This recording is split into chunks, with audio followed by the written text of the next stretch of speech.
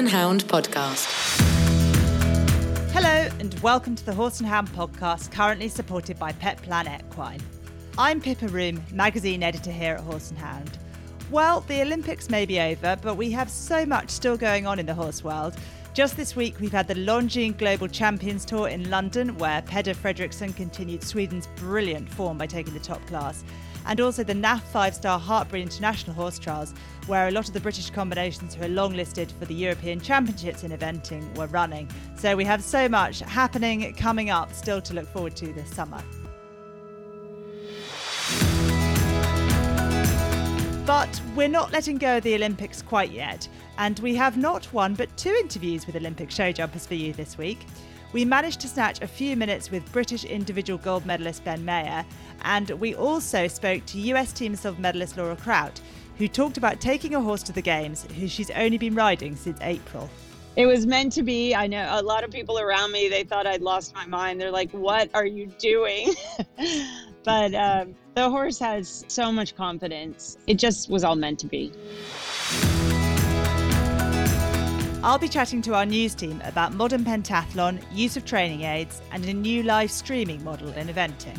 Finally, personal trainer Katie Bleekman will give her advice on returning from injury as a rider. My main piece of advice would be, it's not a race, so do not rush it. If you rush just like a horse and you don't give yourself the time you need, you'll probably find that in 6 months' time, you're still struggling with the same issue and you're actually worse off. More from Katie later. So we have so many treats this week. Pull your gold medal on, let's get going.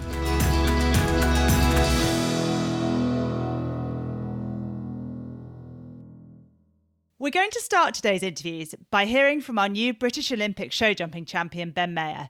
He managed to squeeze in 5 minutes on Zoom with my colleague Polly Bryan out in Tokyo soon after his massive success.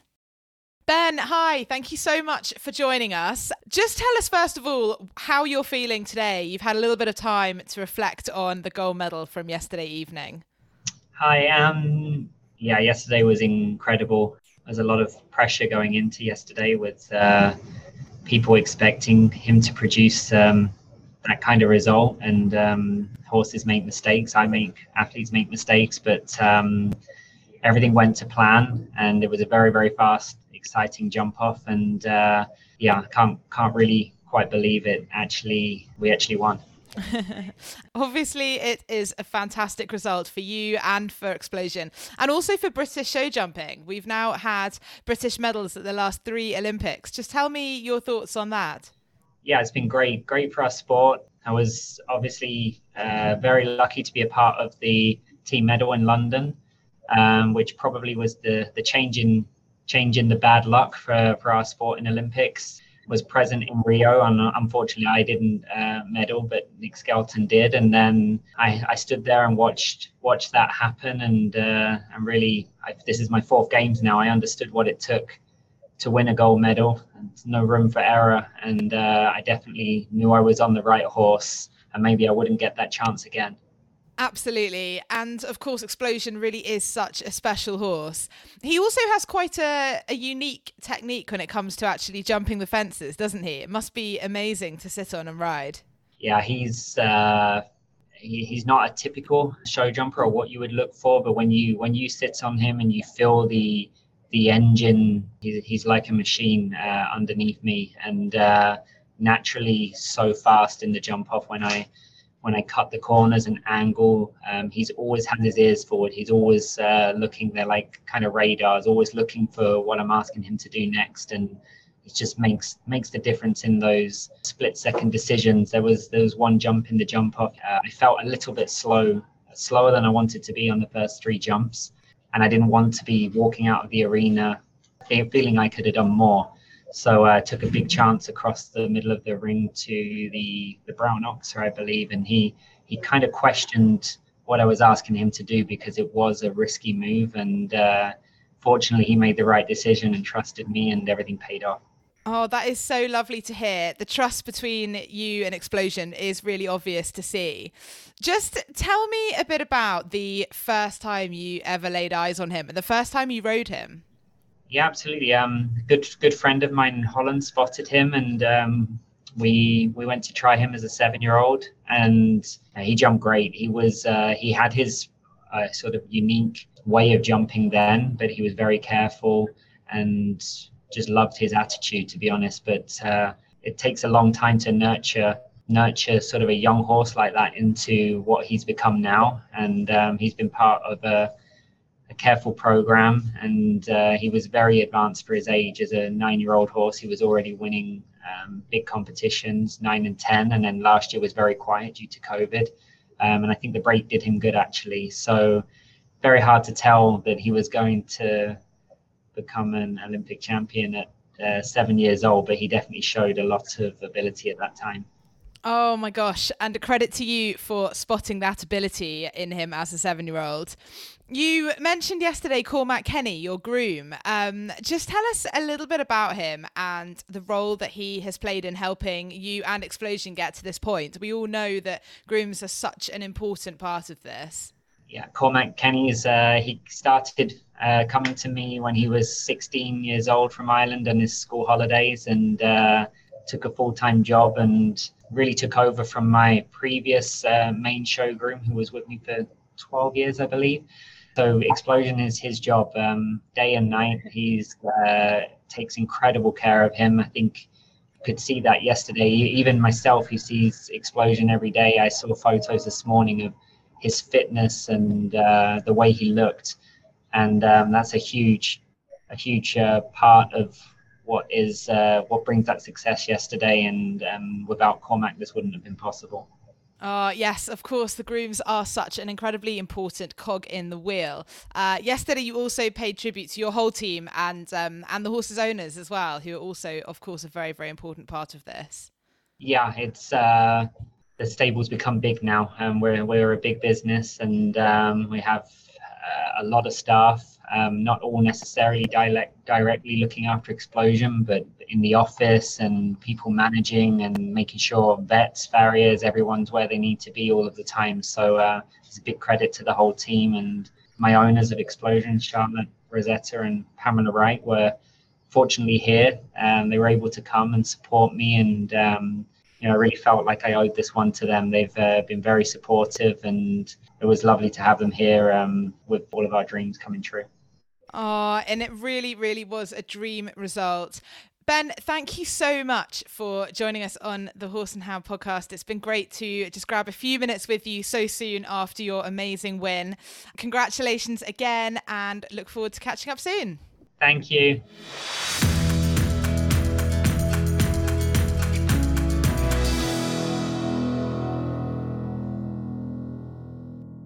Hi, I'm Jennifer Donald, show jumping editor at Horse and Hound, and following a tremendous Olympic Games for Team USA, who won the silver medal in one of the most nerve-wracking and thrilling jump-offs I think any of us have ever seen, I'm delighted to be joined this week by Laura Kraut. Laura, welcome, and thank you for coming on the podcast. Well, thank you for having me. It's great to be here. Well, congratulations, first of all. I'm sure you've barely had a chance to draw breath since Tokyo, but has it all sunk in? How does it feel to have won that Olympic silver medal? Oh my gosh. Well, I would say it's starting to sink in, but I think the funny part about, you said how exciting the jump off was, and we were sort of there living it, and it was much more stressful than exciting, I will tell you. I can't even imagine. And just take us back to that final day then. You'd come through a really tough team qualifier. What was the sort of team motivation and spirit like before you went in to compete on Saturday? Well, believe it or not, it was really amazing. Our chef to keep, Robert Ridland, he's so smart, and I think he spent 3 or 4 years, 5 years thinking about this with the new format, and he had basically had us programmed that really Saturday was the only day that we had to be basically perfect. Yeah.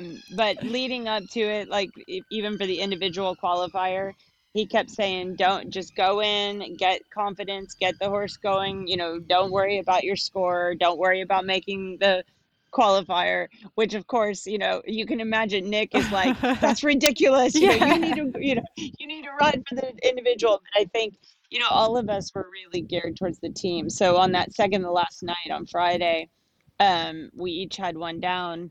Yeah. And, obviously no one likes to go and have one down, but Robert just kept saying, don't worry about it. Tomorrow's the day. We're qualified through. So just concentrate on tomorrow. And I think all three of us felt good. I think we were confident in our horses, and then it just comes down to luck, doesn't it? Yeah, and there's obviously been lots of controversy about the format, but that coming in on a clean slate on for the final did actually work in your favour, didn't it? Oh gosh, I mean, it hugely worked in our favor, and it worked for us. Yeah, and we saw you perform brilliantly as the Pathfinder. Is that your preferred role, or did it just work out that way in Tokyo? It just worked out that way. Oh, my normal slot for the last 30 years has been to go third. That's when I always go. But third in this particular instance meant last. Yeah. And that's always McLean's spot. So we left McLean in that spot, which I was very happy to do. And I was a little worried just because I still don't know my horse that well. Sure. And so I was wanting, the opportunity to watch some rounds just, to answer some questions. But it just wasn't going to happen. So yeah. I just had to make do with it. Oh, and Jessie came out with a brilliant quote. She described those sort of closing stages before the jump off. She said it was wild. Everyone had the jitters. I cannot imagine what emotions you were going through before you realised the jump off was coming. Were you sort of following the scores and wondering how it was all going to play out? Well, we were. And once again, Robert had said all along, he said, this whole thing is geared towards having a jump off. There's definitely going to be a jump off. And he kept saying, and we're going to be in that jump off. So you need to be prepared, to have this many rounds in your horse. And I mean, it's kind of amazing, hindsight being what it is, that he had it, nailed. But I have actually, every championship I've been in so far, I feel like we've been in a jump off. So for me, I kind of figured that it was going to happen, but Jessie, she wasn't quite thinking that way. And again, we really thought, sort of towards the end there, that we were going to have the bronze medal, that's just how it was going to happen. And to be perfectly honest, we were very, very happy about that.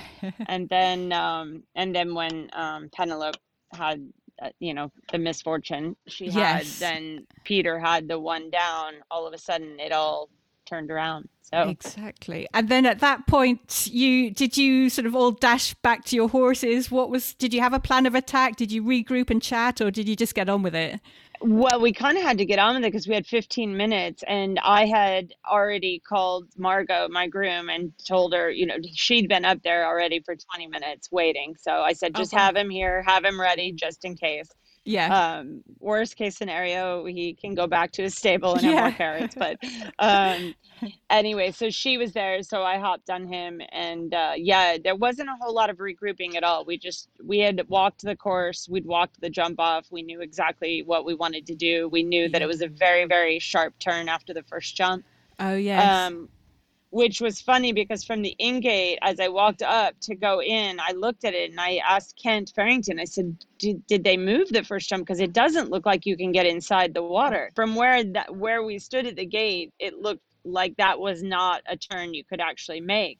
Oh my gosh. And so he said, just go in, look at it. And when I did, I thought, okay, well, it's the Olympics. I'm going to have to give this a go. Yeah. And talk us through that round. You must have been so thrilled with the way Balatin jumped for you.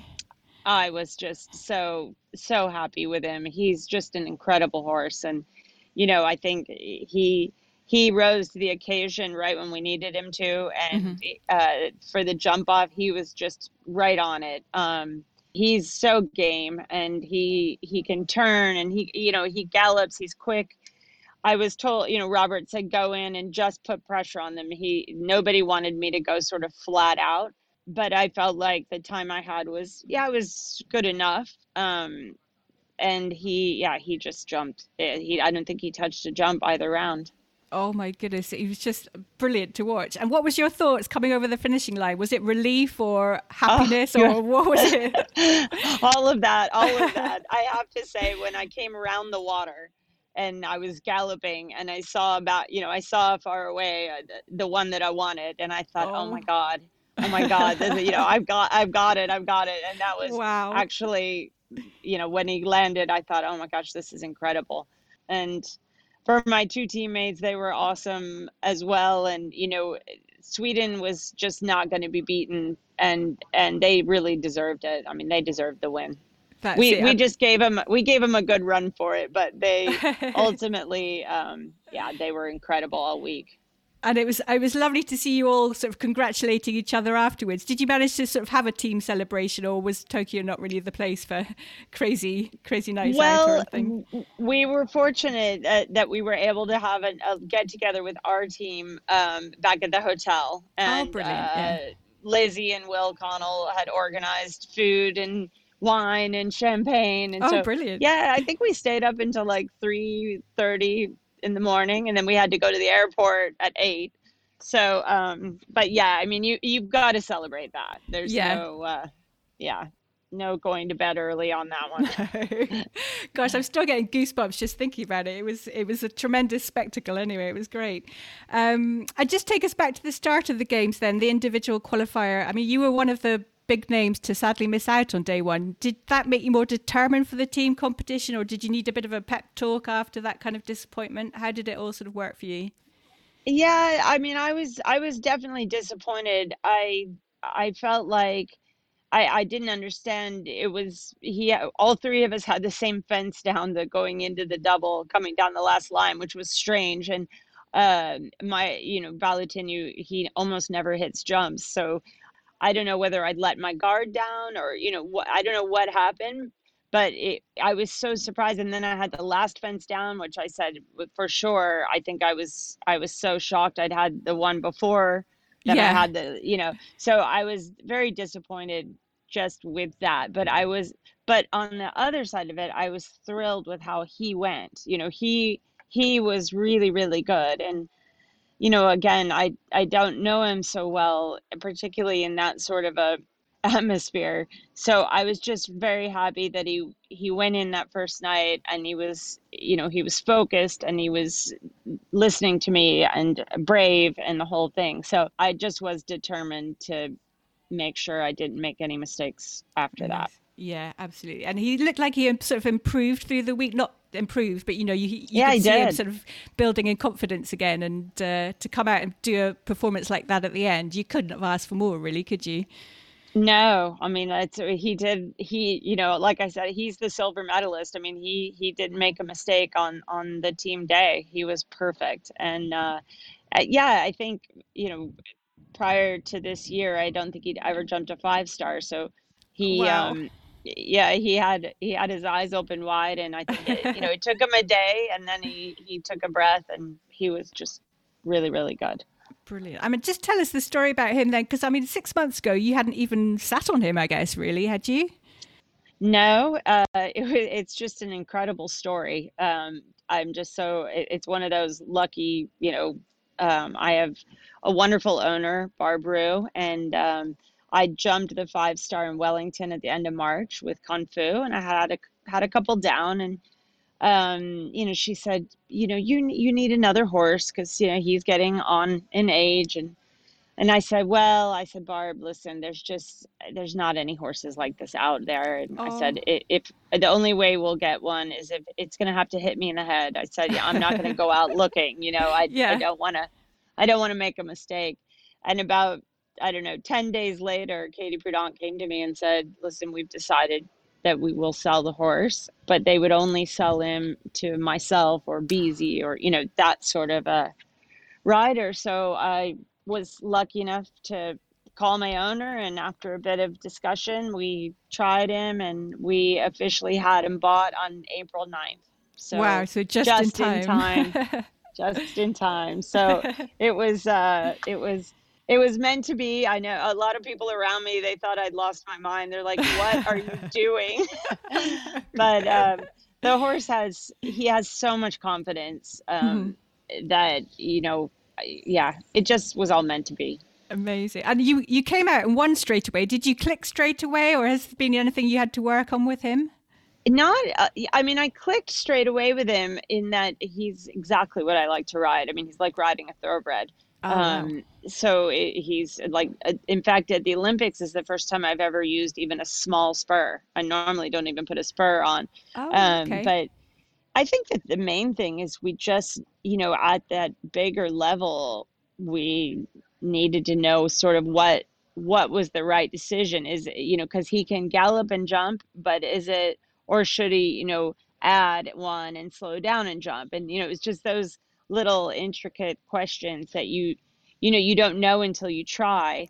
Sure. So I mean, even in the first round, the qualifier for the team, there were two lines, the one after the triple and then the one to the double, that walked completely on a half stride, and I thought, I don't really know what is the right answer. Oh yeah, of course. So I just made him, I thought I'll make him add, and hopefully that's the right thing to do, and it was. So that again gave me confidence going into the last day.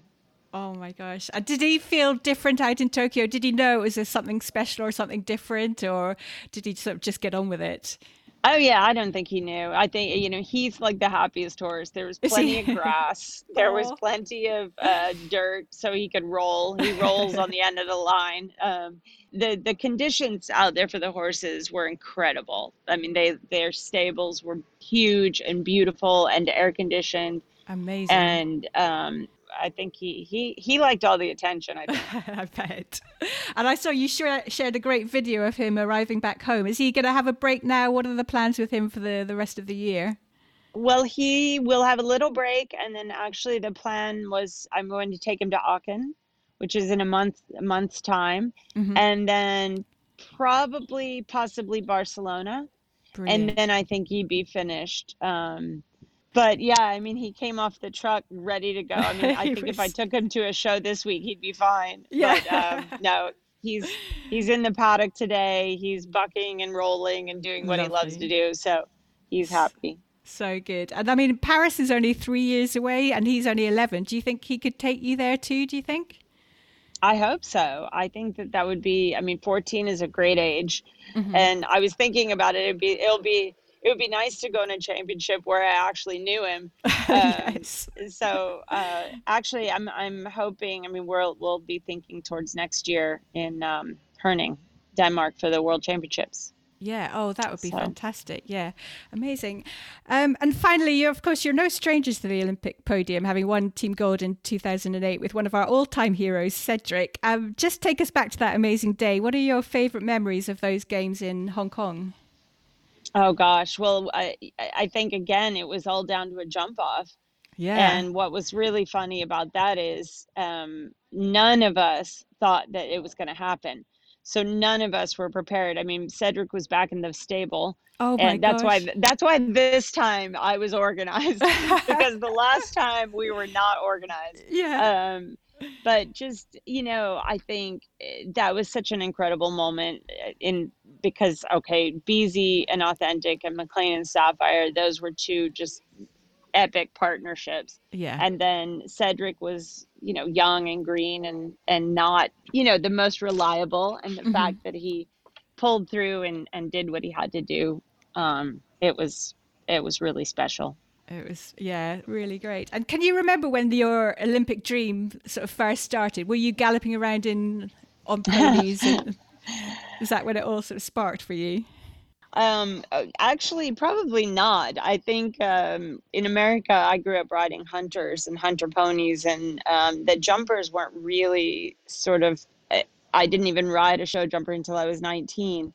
But I would say probably when LA happened, and we won the gold and the silver individual, and that was when I first sort of thought, oh, that looks good. Yeah. I like the looks of that. Yeah. But I don't think I ever really dreamt it would happen until I did it, which was in Barcelona. That was sort of the first year I ever even thought about it. And then of course after it, I was I was bitten by the Olympic bug. And here you are now, double Olympic medalist. It's got a nice ring to it, I think. It does. I'm very happy. Laura, it's been a real pleasure chatting to you. I could happily relive these wonderful moments for, over and over again. It's great to hear. So thank you very much for joining us. Well, thank you very much for having me on. It's great to relive it here, and it's much less stressful this time around.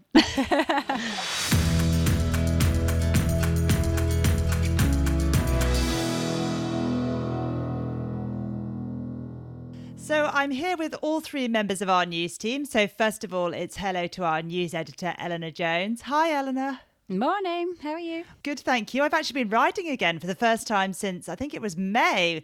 Regular listeners will remember that my little horse that I share with my mum, Alfie, had some time off with a bit of lameness, and mum has been bringing him back into work while I've been out in Tokyo, and I actually rode last weekend, so that was great. Brilliant. Yeah. How about you? What have you been up to? The most, I think, exciting point of the last few days has been actually finally getting the hay done, sorted out, middle of August, and we've finally got the hay in the barn. So that was amazing. Oh, that is always a relief when you've got that safely in the rain and the timings and everything. And we also have with us today our senior news writer, Lucy Elderand. How are you, Lucy?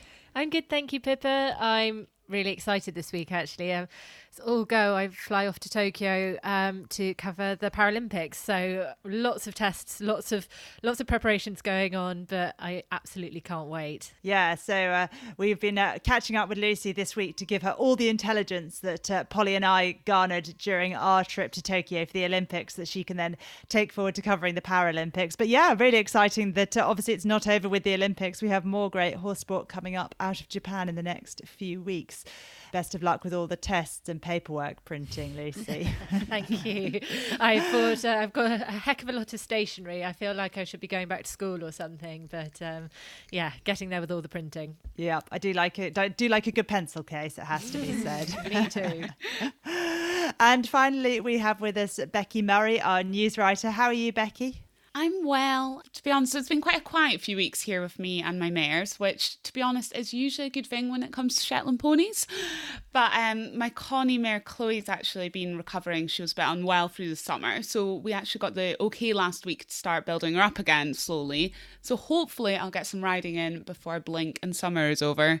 Oh, that's good. Yeah, before it starts, you get a bit more of your Scottish weather in the autumn. Exactly. I think we've had all the Scottish weather down here in Kent. It's freezing.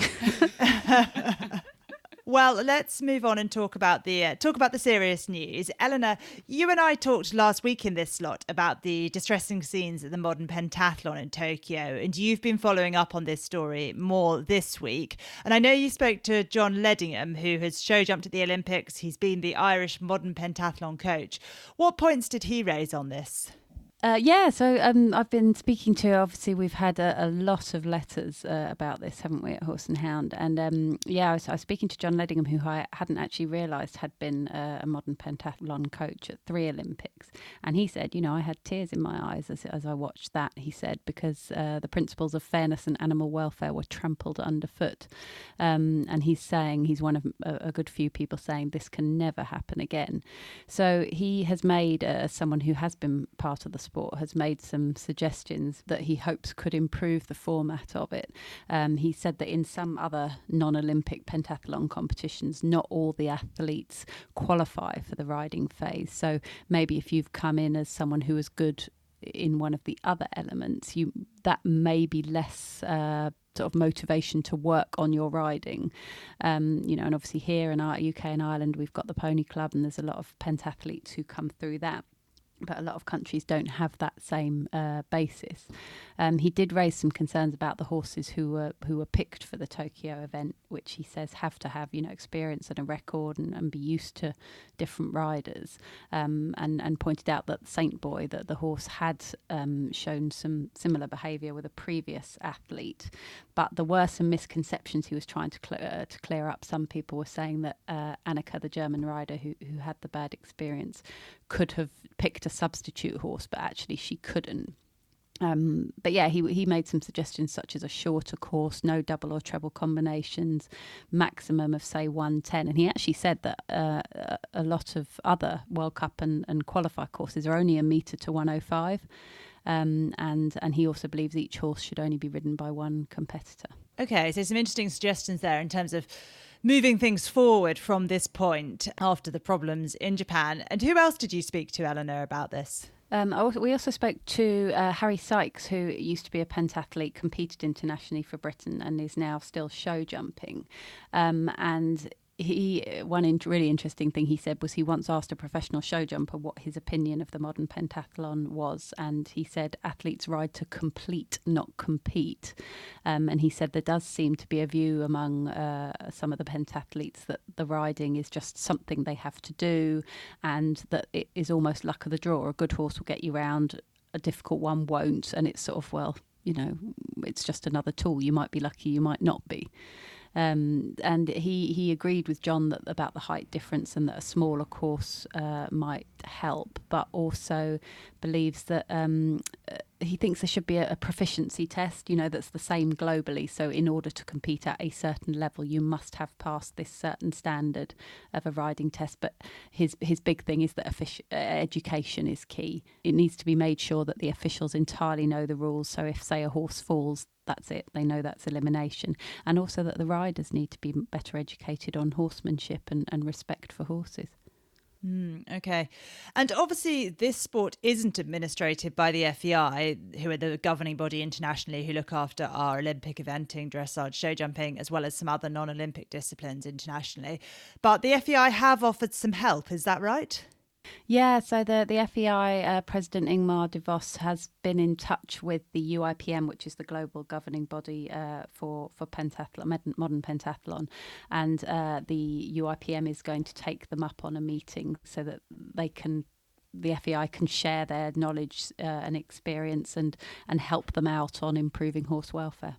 And what's the response from the UIPM, that governing body? So they've said they've announced some measures that they've said they want to, quote, urgently protect horse welfare. They're going to have a working group reviewing the Tokyo Games, making recommendations. They're going to look at whether they need to make changes to their own code of ethics for welfare. They are going to draft modifications to the riding rules to suit a new format, which does mean fewer jumps and lower obstacles. And there will be new guidelines and education on welfare for competitors and coaches. Okay, well, good to see some movement anyway there after all those problems. And as Eleanor said, we've had such a massive postbag on this at Horse and Hound. We've got some letters in this week's magazine. We'll probably have a few in next week's as well, but it's definitely caught our readers' attention. Thank you, Eleanor. Now, Becky, coming to you, you have been looking at a new study into the use of training aids. Can you give us a bit of an overview of that study and what it found?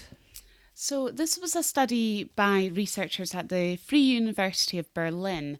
The study aimed to examine how much knowledge owners have regarding training aids such as side reins and draw reins, and it also included running martingales and some others, and basically whether these were being used appropriately by owners. More than 800 people took part in a questionnaire type survey, and it asked things like why people use these aids, when people attach say side reins and whether they adjust them, and what the horse's head position should look like while using them. And what sort of results did they find? Reasons for using training aids included problems with the horse leaning, and it was found owners based using them on external advice, or they said they'd been using them since training had started with that horse. 296 people used training aids mainly for lunging, and most only attached them after the warm-up phase. But I also found half participants did not adjust them during the entire session.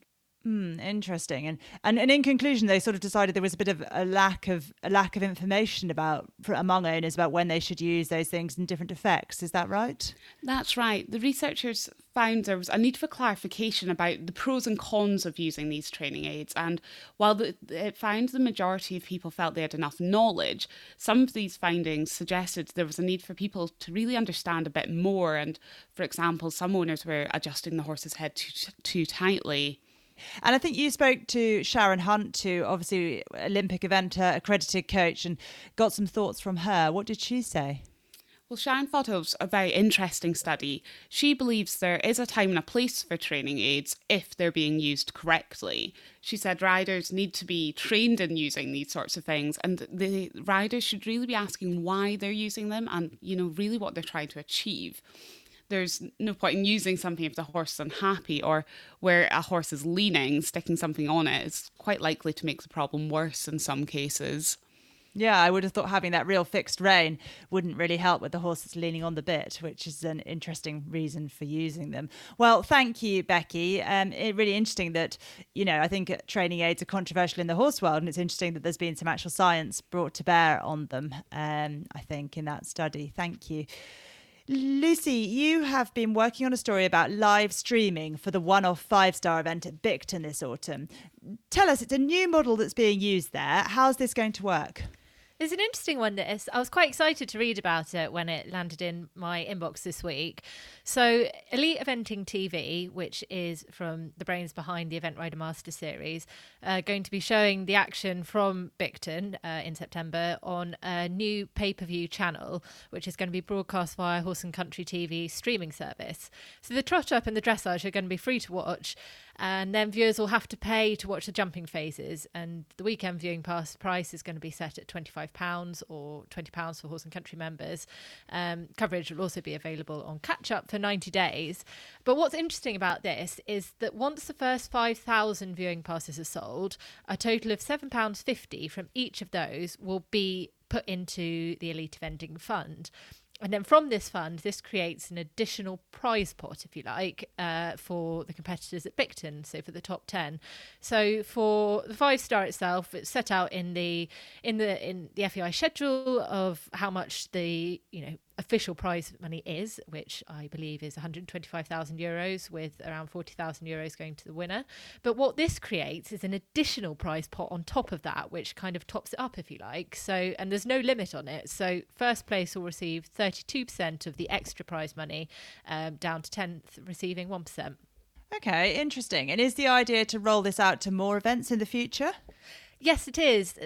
Bicton's where it's making its debut, but the idea and the hope is that this could be something that other top level events can use as well. Chris Stone, who is co-founder of the Event Rider Master Series and owns Elite Eventing TV, he said, and I quote, "What we're clear on is that this new model is not a profit-making enterprise, but a new and responsible route to bringing additional investment back into the sport and creating that direct link between the fans or audience and the sport that they love." Really interesting, and it's a fascinating concept. I have to say that I am a bit sceptical about whether there will actually be any more prize money at Bicton because of that, simply because the way this works is they have to sell 5,000 passes before income from each additional pass goes going back into the prize fund. And I just know that people can be very reluctant to pay for anything online, and I think that people who already pay for Horse and Country might resent the feel of paying for something twice. And it'll be really interesting to see how this takes off and whether there is any more money into the prize fund. I hope I'm wrong, but I would be surprised if they get more than 5,000 passes sold, but I hope I'm wrong. Lucy, we've also just been looking at the entries for Bicton. We are recording this at lunchtime on Tuesday, so the entries have pretty much just closed, and there are only 37 horses on the list, which is a bit disappointing, I think, don't you? I do. I hope we see some more come in. I think it's interesting on lots of levels, and going back to the Elite Eventing TV kind of model, I'm really supportive of this, and whether 5,000 is achievable or not, and like you, Pippa, I really hope it is I'd love to see this work. What I find most exciting is that people are coming up with ways to fund eventing, sort of new ways, if you like. We know horses are expensive, the sport's expensive, and we've got to find that money from somewhere. And if it can be something that really does bring in chunks of cash, on a sort of rolling basis across other events, then that, I hope, it could only be a good thing. And I guess as well, you can only move forwards and find those great new ideas by trying them and seeing what works. And we know what the ERM team have been capable of in the past, and to have the brains behind that in the sports corner and thinking up new ways, I think that's something to be welcomed. But yeah, like you, I hope we see a few more roll in for Bicton, and I'm feeling very positive this week, and I've got everything crossed that we will. I like your positivity, Lucy. Yeah, as I say, the date on the BU website was noon today, Tuesday, as the ballot date. That is down as the closing date being today on the FEI schedule. So not sure if there's a little bit of leeway for a few extras to come in, but it looks like it will be a boutique field, shall we say? But there are some good horses in it for sure. Piggy March has got Veneer Chimera, the winner of the last badminton, running it in there. Tim Price has got Ringwood Skyboy, former Burghley winner. So there are some good horses in there. There are some young up-and-coming horses, and it's always exciting to have a 5-star, even if it's a slightly smaller field than we might have hoped for. Well, thank you, Lucy, for joining me today, and thank you to Becky and Eleanor too.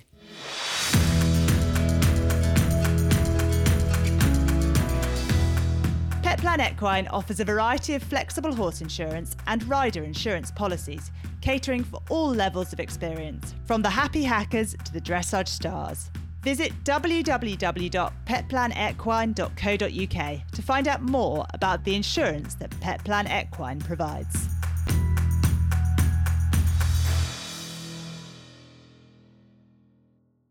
So now we're going over to Katie Bleekman, an online fitness coach and personal trainer specialising in equestrian athletes.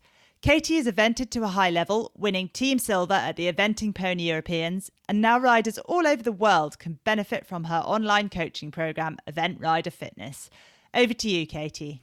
Today we're going to be talking about returning from injuries and how you get yourself fit after an injury. And first of all, I just want to make sure that you guys have been given the all clear from the doctor. So if you have had an injury, everything I'm going to discuss is only applicable to you and would be safe to do if your doctor has given you the all clear to begin your recovery process and your rehabilitation. So, often a question that many of you have probably sat there and asked yourself is, after this injury, how am I going to get myself fit? And obviously, if you're riding full time or you make a living out of it, you're probably, relying on your physical ability to be able to ride every day and keep yourself moving to make a living. Even more so if you're an amateur rider and maybe you end up having a minor injury or you hurt yourself, getting yourself back physically fit and getting yourself to a point where at the weekend you're ready to ride is absolutely crucial to making sure that you really rehab yourself to stronger than you were before. And your approach with your training, in my view, should always be prehab rather than rehab. So what you are doing in the gym or at home is building this really strong and really like prehabbing your body to avoid injury. However, having said that, when you're riding horses, we all know that things happen and often, you're going to fall off, you're going to hurt yourself, and that is just part of it. And that's where tailoring your training around you and understanding how to handle your injuries to get yourself back as quick as you can comes in. So in terms of how you can get yourself fit after injury, I want to touch on things that aren't physical for a minute. So there's lots of therapies out there that can help you post-injury. So things like saunas. Saunas are great for making you feel good, helping you to release soreness, and they can really help to improve and speed up the recovery process. Ice baths help to regenerate the red blood cells and help your body to deal with inflammation. There's been a lot of evidence and studies done as well to show that they can really help to improve your mindset and your mental ability to cope with certain situations as well. So you see a lot of athletes, and equally, I know Boyd Martin did this at Kentucky this year, getting in an ice bath after cross country to make sure that he basically has all of the recovery he has as quick as possible so that he can be in the best possible position the next day, and it really will help your body to deal with that inflammation. Massage is another therapy you could use, and it increases the circulation in your body and basically just speeds up the whole recovery process. And alongside all these amazing therapies and techniques out there, and one thing I would suggest is that if you have had an injury, you obviously go and see a qualified physio or a chiropractor or an osteopath, and somebody that actually helps you to understand what you have done and how best to recover yourself and start to rebuild strength. But the other big part of recovery would be your nutrition, and this is a huge one for injury. So when you're recovering, your body is returning from a trauma and it's dealing with a high level of inflammation, and you want to help your body to be able to repair itself. If you're eating rubbish and you're eating a lot of processed foods, you're just going to increase this inflammation, and your body's not going to be able to handle the inflammation that's going on. And what this means is that when you're injured, this is going to take you much longer to recover and come back in the long run. So if you are currently, sat with a broken leg or a broken shoulder and you're eating, I don't know, Quavers and Diet Coke, you might just want to stop and think, okay, I want to get back and I want to get myself back on the horse as soon as possible. What can I do to get myself there? And these are all things that you should be considering and you could be doing to get yourself back there quicker. Obviously, when I'm talking about injuries, I'm talking about relatively superficial problems like maybe a sore back or, you've had a large bruise, or equally you've had some broken bones. And I know I'm saying superficial, but we've all been there. We've bashed a collarbone. I know I've got kicked in the leg plenty of times. And I'm not a physiotherapist or I'm not a chiropractor, but these are all things to do that could help to get you back stronger than you were before and potentially quicken up the recovery process. Obviously, with things like broken bones, it's going to take a set amount of time to heal, but there's other things that you could be doing in the meantime to help yourself. And equally, if you have broken something, like I said, you need to give the bone and your body that amount of time to heal. But then as well, you want to start moving and getting the mobility back, getting the muscles working again, so that you don't find that in, say, 3 months' time, you haven't moved the muscles or the joint in a while, and then you're having problems with your mobility and you've had a lot of muscle wastage from sitting down, not using your body. If you think of it in the perspective of a horse, if a horse did a tendon, you wouldn't just leave it. Okay, yes, you put him on box rest for a set amount of time, but then you would start to rehab him. It's not like you're just going to leave him in the stable, do nothing at all and hope for the best. You would make sure you're feeding him well. When the time comes and the vets obviously give you the all clear, you start getting on the water treadmill, you start walking out, you start doing small bits of exercise, and the same should apply to you. I know when I broke my collarbone a few years ago and I had, I think it was 6 weeks to get to Alden 3-day event, and I didn't think I'd get there. I went to a physio, I had really good treatment and I really prioritised it. I had treatment twice a week. I did strength exercises every single day that were obviously suitable to where I was, but I kept myself fit. I went for walks, I still went on a bike, a static bike obviously with one arm, but there's loads of things you can be doing. Just because you've maybe got a broken leg, it doesn't mean that you can't still go into the gym and you can still train your upper body or you can still do your core exercises. So there are lots of things that you can do. So you really want to think about how well you're eating and hydrating yourself when you're returning from injury, and equally things like sleeping, your body repairs when you are sleeping, and your sleep is absolutely crucial to how your body repairs and recovers from both injury but equally competitions and training. So you really, really want to prioritize your sleep. Asking yourself whether you can train through injuries as well. Obviously, that should always come after you've consulted a qualified physio or osteopath, but like I said, you can train other parts of the body if a specific area is incapacitated.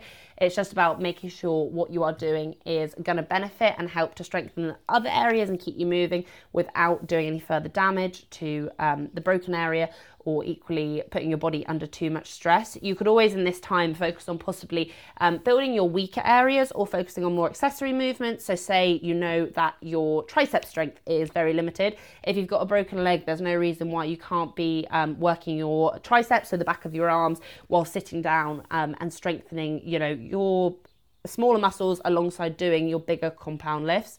So there's lots you can do when you're returning from injury, and these are all important considerations that you need to think about rather than just trying to jump in, rush and get you going.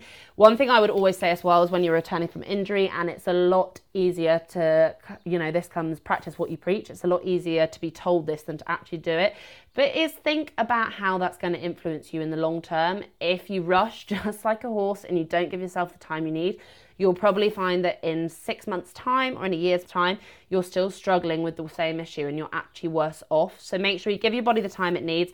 Really consider all the other therapies that you could be doing and other things that you could do to help yourself. Have a big think about your diet and your overall quality of lifestyle in terms of how your stress levels are, your sleep, your recovery. And then if you think it is sensible and you've got the all clear to train through it, then maybe start to think about how you can build a program that keeps you fit and keeps you moving, keeps your mobility there without doing any other damage or exacerbating the injury. I hope that all made sense and that is going to help you along the way with your own fitness and riding journey. If you want any more information on any of the topics that I have discussed today, then please feel free to add yourself into my Facebook group. If you search KKB Fit, you can add yourself into the group and join all of my other riders and me who are all working hard to better themselves and improve their riding. Thank you, Katie. Next week, Katie will be back to talk about the importance of aerobic fitness for riders. Our interview will be with working hunter producer and rider Katie Green, talking about how she trains the novice horse. And of course, we'll have all the week's news as normal. Thank you for listening to today's Horse and Hound podcast, currently supported by Petplan Equine. Talk to you next week.